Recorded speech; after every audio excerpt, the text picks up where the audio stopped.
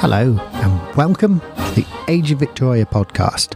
I'm your host, Chris Fernandez-Packham. Thanks for tuning in. Finally, we come to the end of Waterloo. At the end of our last full episode, the battle was hanging in the balance. The French had attacked Hougoumont, hammered the Allied line with the Grand Battery, seen the ominous signs of the arrival of the Prussians, and had started the great assault with General Darlion's corps. This attack had fallen on the weak point of the Allied line and seemed poised to break through.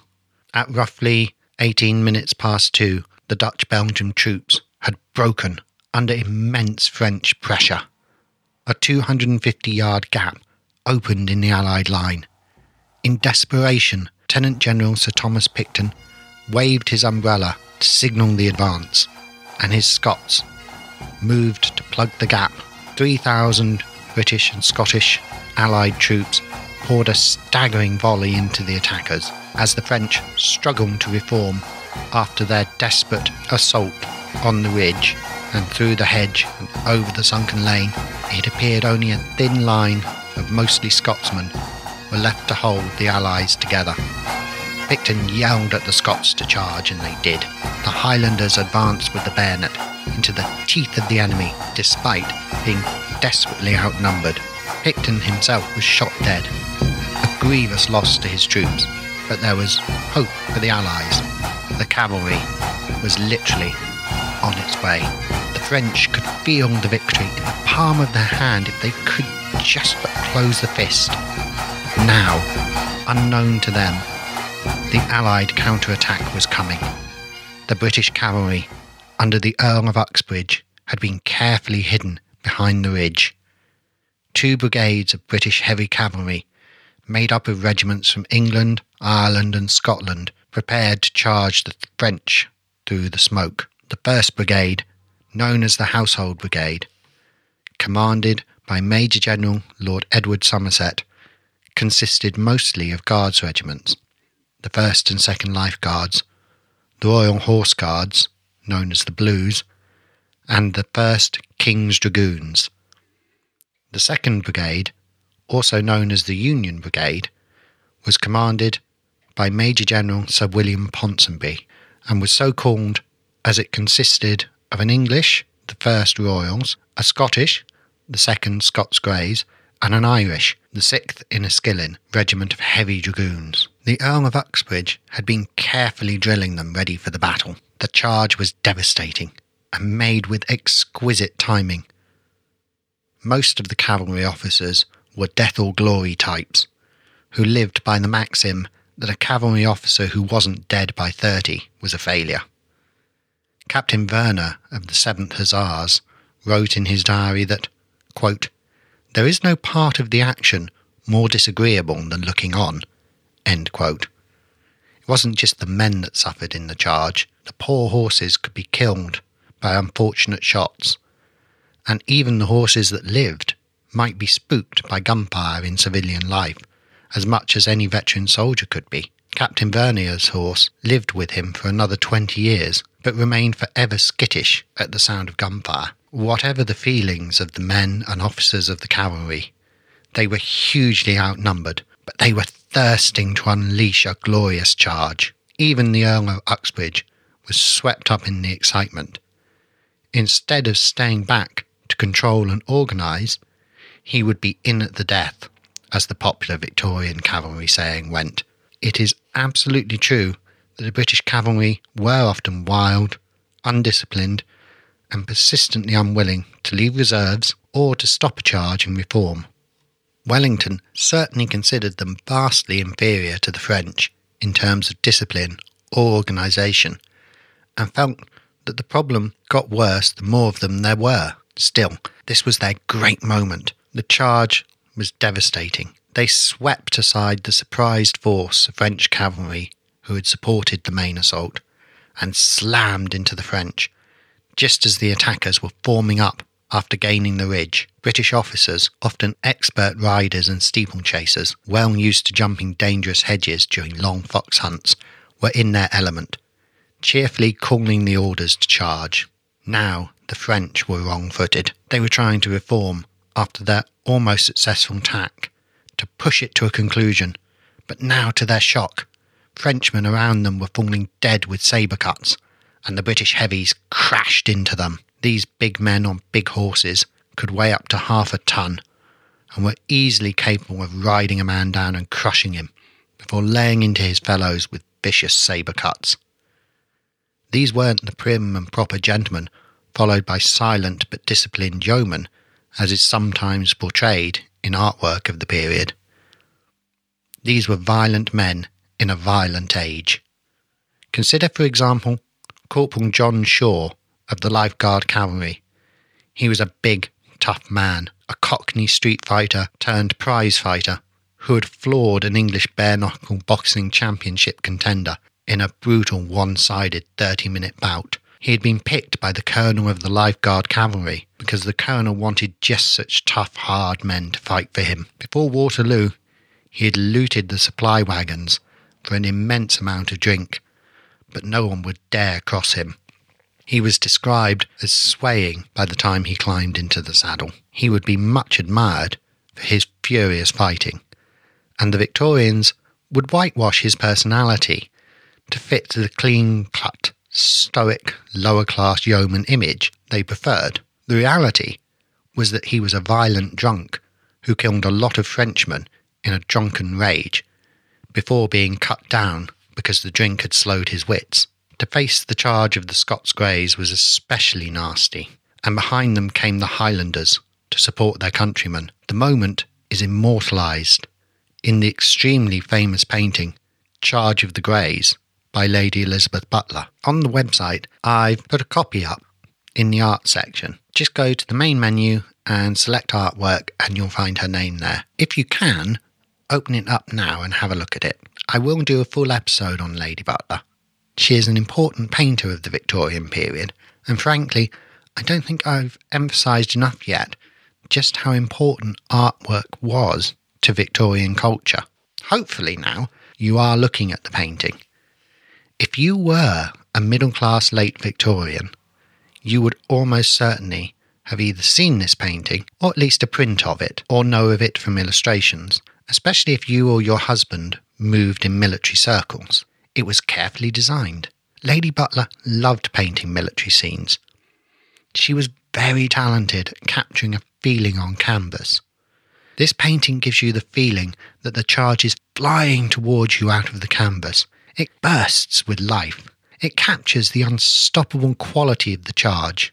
There are no enemies, and everyone is displaying the appropriate heroism and excitement, with a dashing, square-jawed officer right there, front and centre. That might seem a bit naive to us in our much more cynical age. This painting was a cornerstone myth of Waterloo for the Victorians.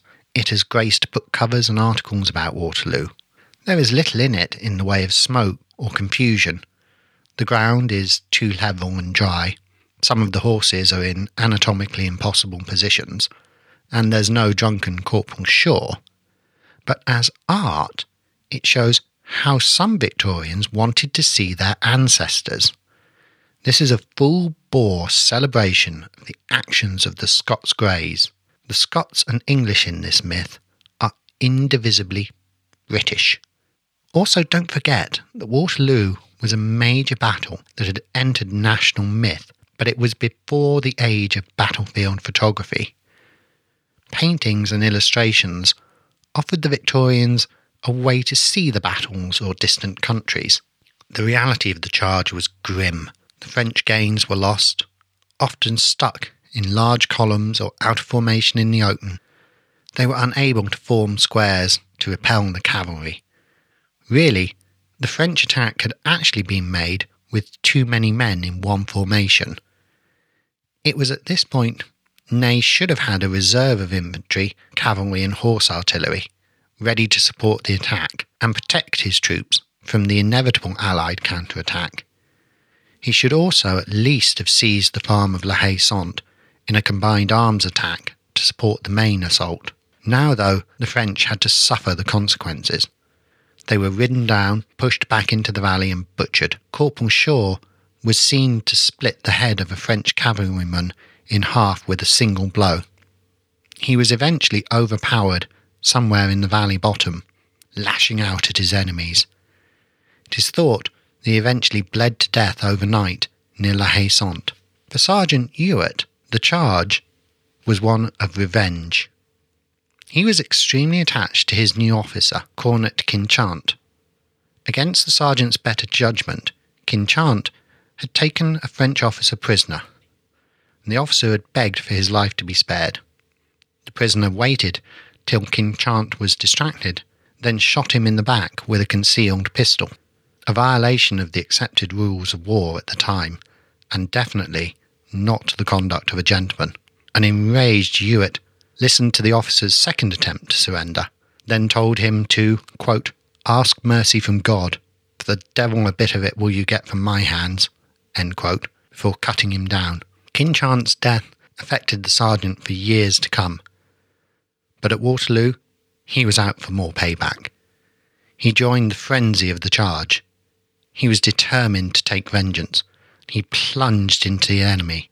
The fight was brutal as he struggled against the soldiers of the 45th French Regiment. They had battle honours stretching across Napoleon's finest victories and fought hard. Sergeant Hewitt was almost stabbed in the groin. In return, he cut down the bearer of the Eagle of the 45th. A lance was thrown at him like a spear, but with lightning reflexes, he parried it with his sword. He killed 2 more enemy whilst under fire, then he swept up the Eagle. He and the Greys had achieved what few soldiers in history could claim. They had taken one of the Emperor's own eagles in battle. It was returned to Edinburgh Castle and displayed with honours, but for Hewitt, he was always clear he had done it for revenge, not glory.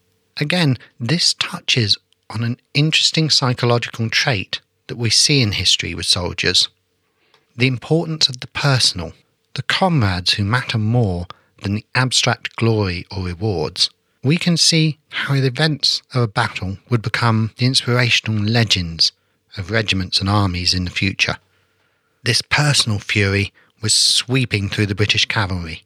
If you have only ever considered the British as polite or reserved, even in wartime, well, you might find the reality is much more complicated. Like anyone, a British soldier could easily give in to the emotions of war. It was not only stressful, but filled with fear and adrenaline. The stoic discipline of the British could sometimes shift into an unexpected battle fury that was terrible to behold. The Connaught Rangers, the Black Watch, and many other regiments could all claim to be as fine a set of disciplined soldiers as a general could wish. But when their blood was up, they could turn into savage close-quarter fighters in a way that utterly shocked their enemies. Now the fury of the heavy cavalry, including the Scots Greys, was seeking an outlet. Even their senior officers were swept up in the battle madness. Shouts ran out for them to charge the Grand Battery on the French hill. This was madness indeed. The senior officers should have been sounding the recall to reform and rest and be useful to Wellington later. But now Wellington's worst fears about indiscipline were to be realised. Charge! Charge! The sound swept up and down the line. A British colonel, with both his hands blown off, took his horse's reins between his teeth and led his men up the slope into the Grand Battery. Terrified French gunners were by now blasting away indiscriminately at the mass of men and horses in the valley, uncaring if they hit friend or foe in their desperation to protect themselves. As Napoleon watched the cavalry overrun his guns, he was heard to exclaim in amazed horror, quote, "Those terrible Greys, how they fight," end quote. Somehow the Greys broke through the battery and the first and second lines. Killing was brutal and relentless. A mad bloodlust seemed to have seized them, but they had badly overreached. The momentum of the charge was fading. Veteran French lancers and cuirassiers, who had stayed in reserves, could see the tired and disorganised British cavalry were ready to be taken. They made disciplined moves to get between the British and their way back to the safety of the Allied lines. Then they sprang the trap. The damage these countercharging lancers did was calculated and devastating.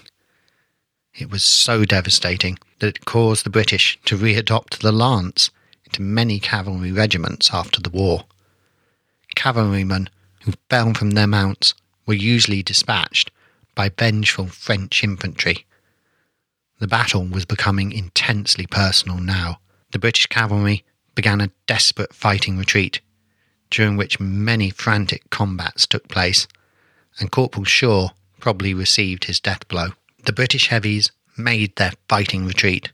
They somehow struggled back to the ridge. They had saved the Allied line from cracking and shattered General Darlion's corps, but they had suffered terribly for it. The heavies were reduced to below 50% of their effective strength. The French had lost around 4,000 men from General Darlion's corps and would take hours to rally and reform. The Grand Battery had also suffered, with 7 heavy guns knocked out of action. With Hougoumont sucking 13,000 French troops into doomed attacks, Napoleon was running short on infantry and was basically back where he started at 11:30. All the deaths so far were for nothing. Not that Hougoumont showed any signs of stopping. The French belatedly brought up some cannon to assist them. Probably they should have brought up 2 heavy guns earlier in the morning. The cannon set fire to the buildings. Wellington sent a message to his men, ordering them to hold on, even if the whole place burned down around them. When their ammunition began to run short, desperate resupply missions were made under heavy fire. Allied riflemen targeted enemy officers to heighten confusion, and then, if possible, looted the rich corpses. Napoleon changed his focus. He now understood that La Haye Sainte was the key to attacking Wellington's centre. He ordered Marshal Ney to take it. The Marshal selected 7,000 men, and another brutal battle within a battle was soon raging around the smaller farm. Again, ammo was running short. The riflemen defending the farm fought with tenacity, picking up rifles from dead comrades to fire more quickly. They were repeatedly attacked, and the buildings were again set on fire. Wellington ordered some of his reserves forward, including the fighting Inniskillens.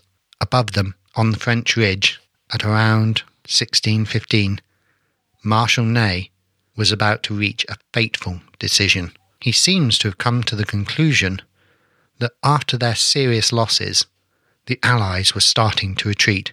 He decided that it was time to really break them. It was time for the French cavalry to conduct a massed charge on an epic scale.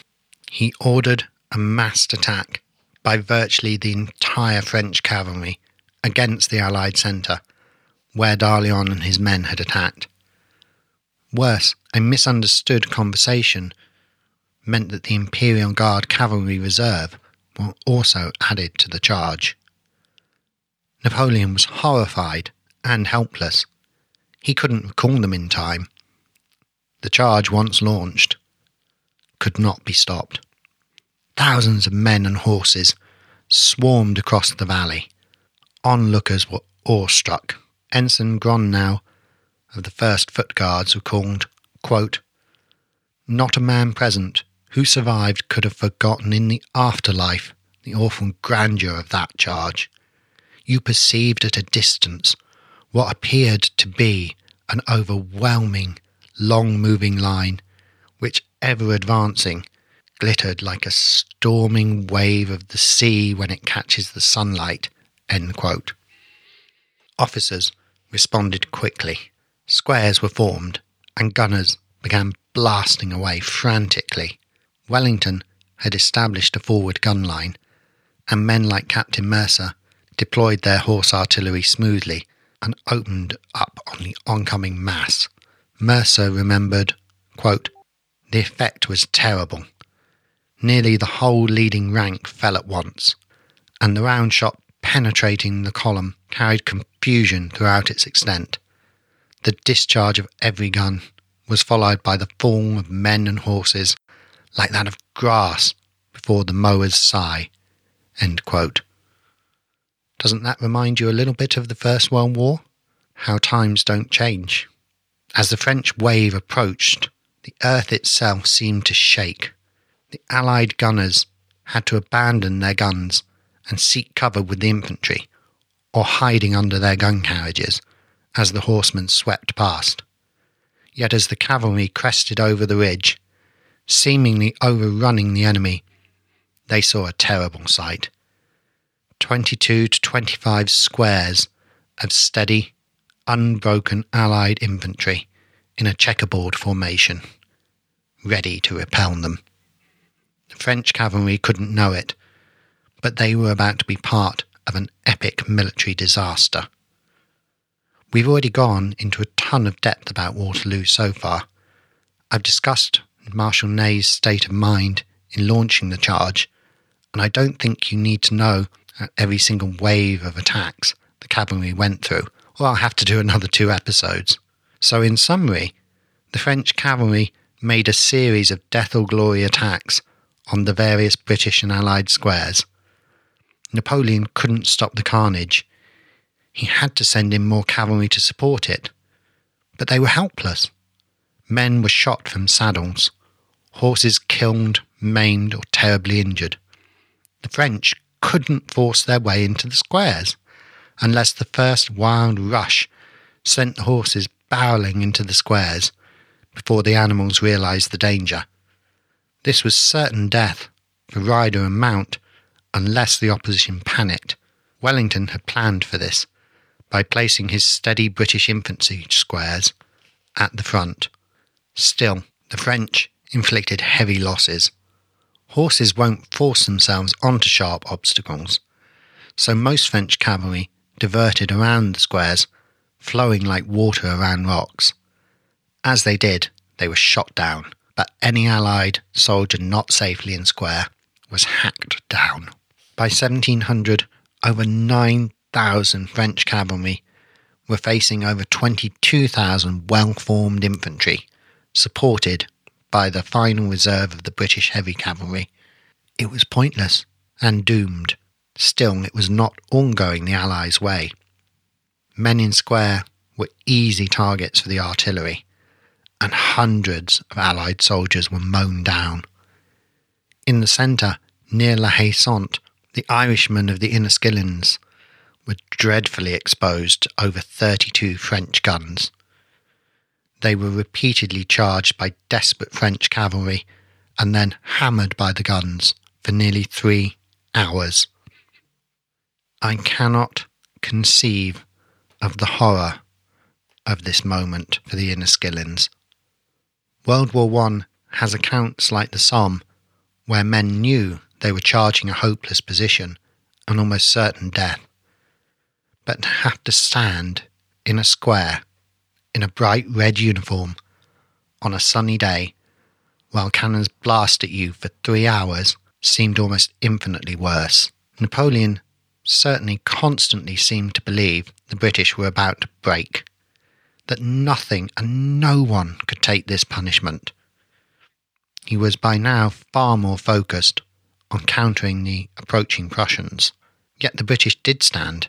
Casualties could be up to 2/3 of a regiment, but they wouldn't break. The battle was becoming a haze of fog and an almost meaningless noise of guns and muskets and screams. Marshal Ney led at least 6 cavalry charges in person. Gradually, some French guns were moved up to support the cavalry, increasing the British and Dutch casualties. The pressure was biting hard on Wellington, who was anxiously looking at his watch and praying for the Prussians to arrive. The Allies might not break, but they might be wiped out by the endless artillery pounding. The Prussians were approaching Napoleon's right through the village of Plaisenois. They drove out the French defenders and were poised to fall onto Napoleon's flank and rear. By 1800 hours, Napoleon was getting desperate. He sent 4,750 of his elite young guard on a near-suicide mission to retake the village and hold off the Prussian army. They were under the command of the capable and brutal General Decimy, and they were eager for glory and the promotion it would bring to the infamous Old Guard. Within 30 minutes, they had retaken the village in hand-to-hand combat with the Prussians. The fighting would continue to rage, and they were soon reinforced by some of the Old Guard themselves.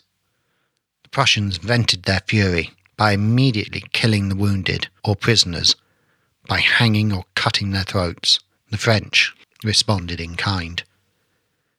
Meanwhile, the artillery pounding continued.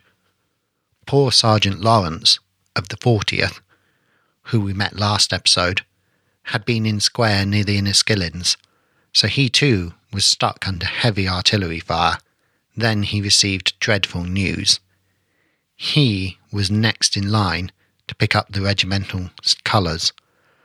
After the latest standard-bearer died, he did so without enthusiasm, knowing he was now number one target for the enemy gunners.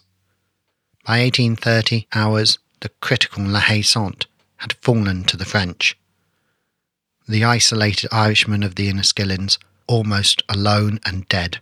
In the intense pressure, the Cumberland 7th Hussars decided the battle was lost and began to retreat to Brussels. Allied regiments of Dutch and Belgians were losing men to desertion at an alarming rate, despite the heroics of various individual regiments. The road to Brussels was crammed with deserters, fugitives, and wounded men. Despite everything, there was now a real danger. The Allied army would finally crumple under the immense pressure. A blundered attempt to retake La Haye-Sainte resulted in yet another battalion being annihilated by French cavalry. The Irish Enniskillens had lost all of their officers and taken over 463 casualties out of the original force of 698 men. At 19:30, the critical farms of La Haye-Sainte and Place Noire were in French hands. Wellington had only a handful of cavalry left in reserve. He was like an exhausted boxer on the ropes. The Allied line was in real crisis. Some British battalions were down to around 100 men, out of their starting figures of around 700. Ammunition was critically short in some places. Now came Napoleon's last big decision. Call off the battle and prepare a managed retreat, or risk everything in one last gamble. Perhaps one last attack by the Imperial Guard would win the day. The Allies had been under fire for 9 hours, and Napoleon was at his heart always a gambler. He would stake everything on one last throw of the dice. As the Prussians began another assault on Place Noire, and some Prussian regiments finally arrived on Wellington's furthest left, Napoleon prepared to launch the Imperial Guard at Wellington's almost broken centre. He loved the Guards, his grumblers, and they loved him. Everyone else was expected to address Napoleon with the full pomp and title, but not the Guard. They were allowed the simple Mon Empereur. Yet, this was a cruel way to treat the Guard. Napoleon was gambling their lives, probably pointlessly. They were only normally sent in to seal a final victory or to cover the army from decisive defeat. Now, with only limited support, the outnumbered Guard were being sent to achieve what Darlion couldn't, but they were to do it with half the numbers and the battlefield now flooding with Prussians. The advance must have been a magnificent sight indeed, formed up in disciplined squares, arms shouldered and immaculate uniforms, glinting in the sun. This was perhaps as close as history got to the fantasy ideal presented in computer games and films. Wellington knew the advance of the Guard was a sign of utter desperation. Worse, as they advanced, Napoleon told them a lie, that Grouchy had arrived with reinforcements. Cheers greeted the news, and great cries went up. The outcome of Waterloo had already been essentially decided when the Allies weathered the crisis of the massed cavalry charge and the onslaught on their centre at 1800 hours. The Guard were an hour too late to swing the balance. And yet, everyone knew this was the Imperial Guard. They had never really known defeat. So if anyone could perform a miracle, it would be them. If they broke the thin British and Dutch lines, then perhaps the shaken Allied line would disintegrate in panic, leaving nothing for the Prussians to rescue. Yet even now confusion reigned. It is not clear who exactly bungled the orders, but rather than delivering a hammer blow at a few critical points, the Guard came up in uncoordinated attacks, falling on the enemy in distinct waves. This meant they were actually fighting outnumbered 10-1.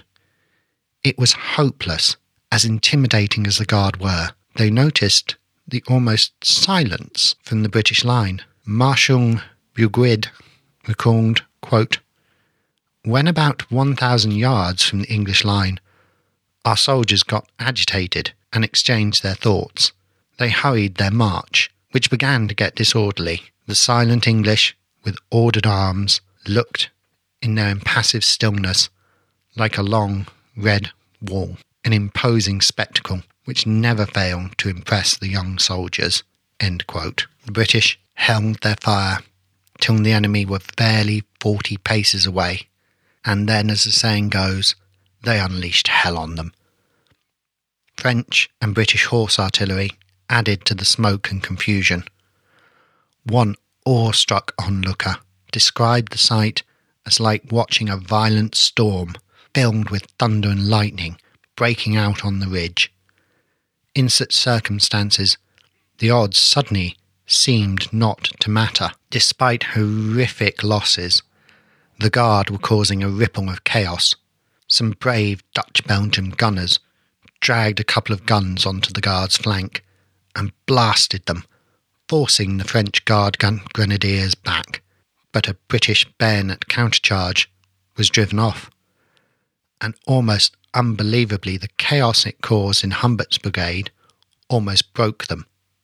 Some Dutch and Brunswick regiments were on the verge of disintegrating. If the Guard had had their cavalry to support them at this moment, perhaps this really would have cracked Wellington. But Ney had thrown them away with his earlier blundering.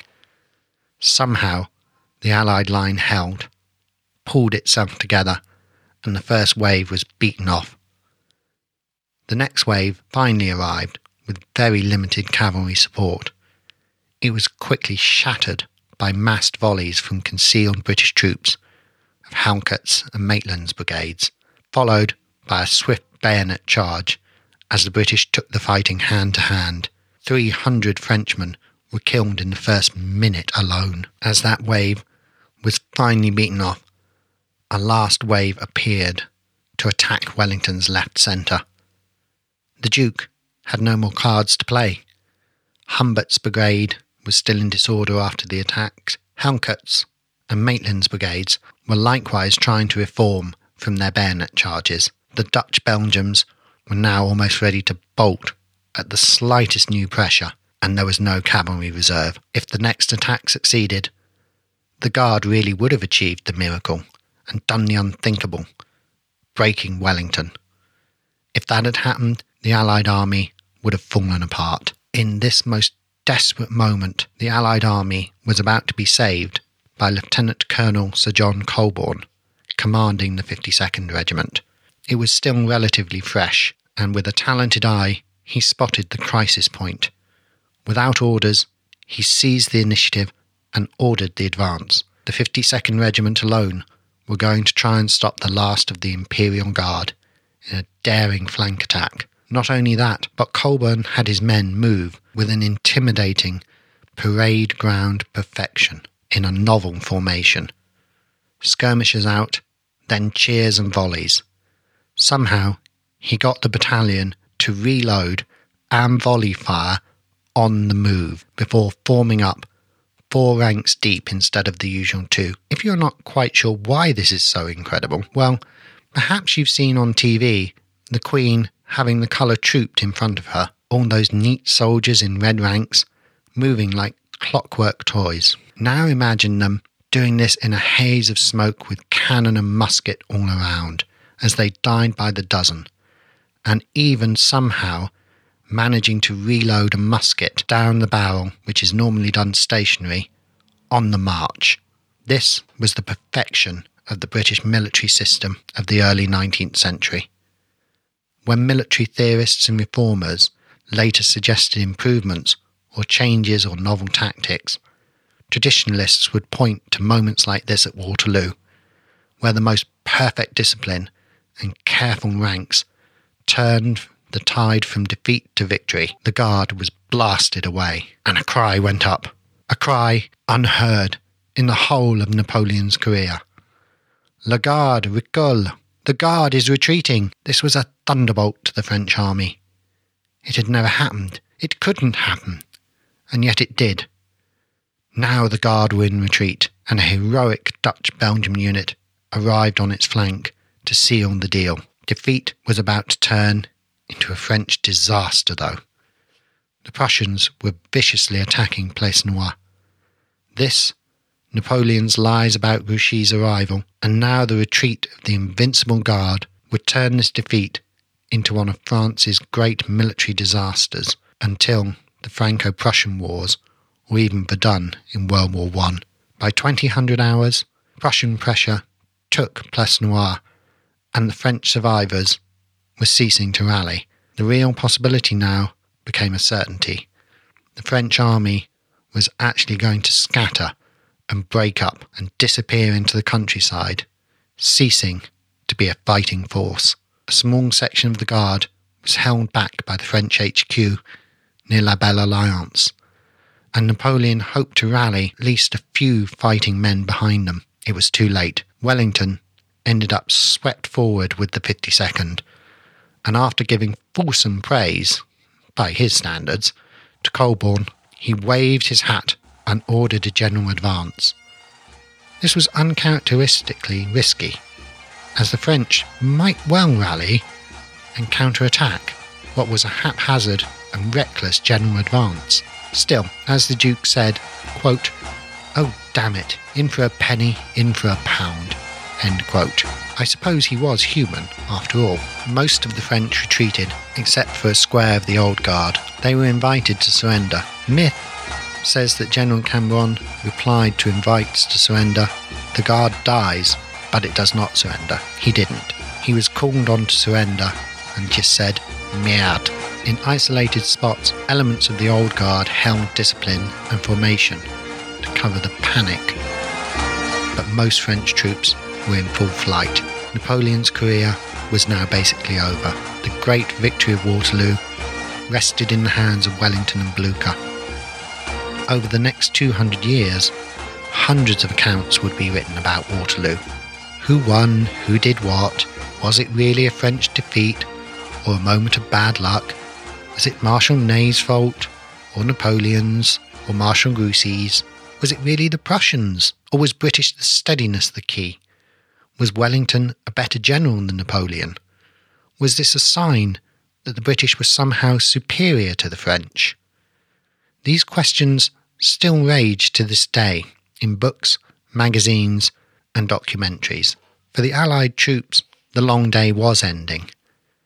Many troops in Hougoumont just slumped to the ground in the ruined buildings and tried to gather their wits or find food. The brave Irish of the Inniskillens could finally move from their exposed position in square. Only 218 of the original 698 men were still alive. All across the field, junior officers had to step up to more senior roles to fill the gaps created. Some had craved the opportunity for advancement, but it often came at the price of the death of a friend. Soldiers have to take care of themselves. Just because the battle was over, the responsibilities didn't end. Men had to be gathered, food organised, places to sleep found, wounded to be treated. Many a wife was left a widow, and I could spend hours listing the letters to wives expressing heartbreaking losses. What about some of the people we've met? Sergeant Lawrence or Private Rose, the former slave? What about Marshal Ney or Captain Mercier of the Horse Artillery. As is inevitable with history, we have much more information about the famous Marshal Ney than we do about many others. I'll cover him in a wrap-up when we cover the Congress of Vienna and the peace settlements. I feel that we've probably done nearly everything we need to do about the Napoleonic period for grounding. We've still got a few things to cover, including the medical episode, the Congress of Vienna, the Peterloo Massacre in Britain, and perhaps a canter through some bits and pieces. Once those are done, it means the groundwork for the podcast has been well and truly laid. We will be finally able to turn to one of the stars of the new age, Victoria herself.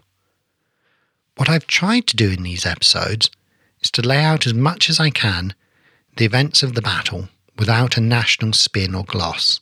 I've tried especially to get you to see the real human face of battle, the excitement, fear, the pain, the death, the horror, and even some of the joys. I've also tried to emphasise that this battle had a long-lasting impact into the Victorian period, including on the artwork, the veteran soldiers who would now go out into the world to carve an empire, and the institutional impact on the British Army. The political consequences in France and across Europe would be immense. I'd also like to end up by quickly finishing with a postscript about Sergeant Lawrence. He was clearly a brave soldier and a good NCO. He was a bit of a joker and kept a trained chicken in his backpack to amuse the men. For him at least, the story has a happy ending. The good sergeant arrived in Paris with the occupying Allied troops. Outside the barrack gate was a market stall, owned by a gardener from Saint-Germain-en-Laye, and run by his daughter, Clotilde Claret. Romance blossomed, and Clotilde became an army wife. In the winter of 1817, the couple was stationed in Glasgow when Lawrence received news that his father was very ill. Getting a leave of absence, their couple made a 6-week round trip to visit Lawrence's family. The arrival of Lawrence and a foreign wife caused uproar in the tiny village of Bryant's Piddle. Both his elderly parents were overcome with emotion at the sight of a son they had never expected to see again. There were celebrations for several days and a stream of visitors. By 1821, Lawrence's service of 17 years and 7 months was over. Because his knee still carried a slug shot from Badajoz, he was given a pension for life of 9p a day. This was a far cry from the skinny, abused apprentice who had run away to join the army, aged only 14. He was now a respected veteran, standing 6'1", who had seen service in South America, North America, Spain, Belgium and France, a holder of the Silver Medal, with no less than 10 clasps, and he had borne the colours at Waterloo. Few soldiers could claim the same. Lawrence and his wife ran a prosperous public house in Studland, near my hometown of Poole in Dorset. Clotilde died on 26th of September 1853, and in his old age, Sergeant Lawrence finally dictated his autobiography. The result is a fascinating window into the past and to one man's life on the march. The sergeant died on the 11th of November 1869 and was given a funeral with full military honours.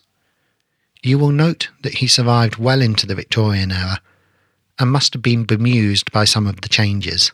I hope you also remember me mentioning Private George Rose in episode 006. He was born as a slave in Jamaica, but escaped in 1809. Somehow, he made it to London. He joined the 73rd Foot. He served in Ireland, where he became a Methodist, then later in Germany and the Netherlands in 1813 to 1814. I said he was known to have been in the thick of combat at Quatre Bras, but Waterloo was a new level of hell for the former slave-turned-soldier, and all of his hopes and ambitions rested on surviving the day without being maimed or otherwise incapacitated for service. Well, Private Rose had a very hard day at Waterloo. He was with the 73rd, and they suffered the second highest casualty rates during the day and had to hold off 11 French cavalry charges. Private Rose was hit in the arm by a gunshot and badly wounded. Despite this, he survived, although his arm was permanently weakened. He was part of the occupation of Paris and then transferred to the 42nd, the Black Watch, in 1817. When the 73rd disbanded, he was sent on overseas campaigns in Ireland and Gibraltar, Corfu and Malta, getting promoted to corporal and then sergeant. By the time he was honourably discharged on medical grounds in 1837, he was probably the most senior black NCO in the British Army, and he was considered a model soldier who was very much admired.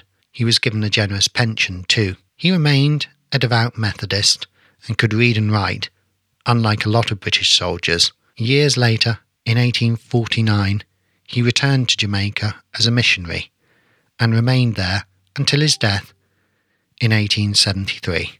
I wanted to finish this episode talking about Sergeant Lawrence and Sergeant Rose.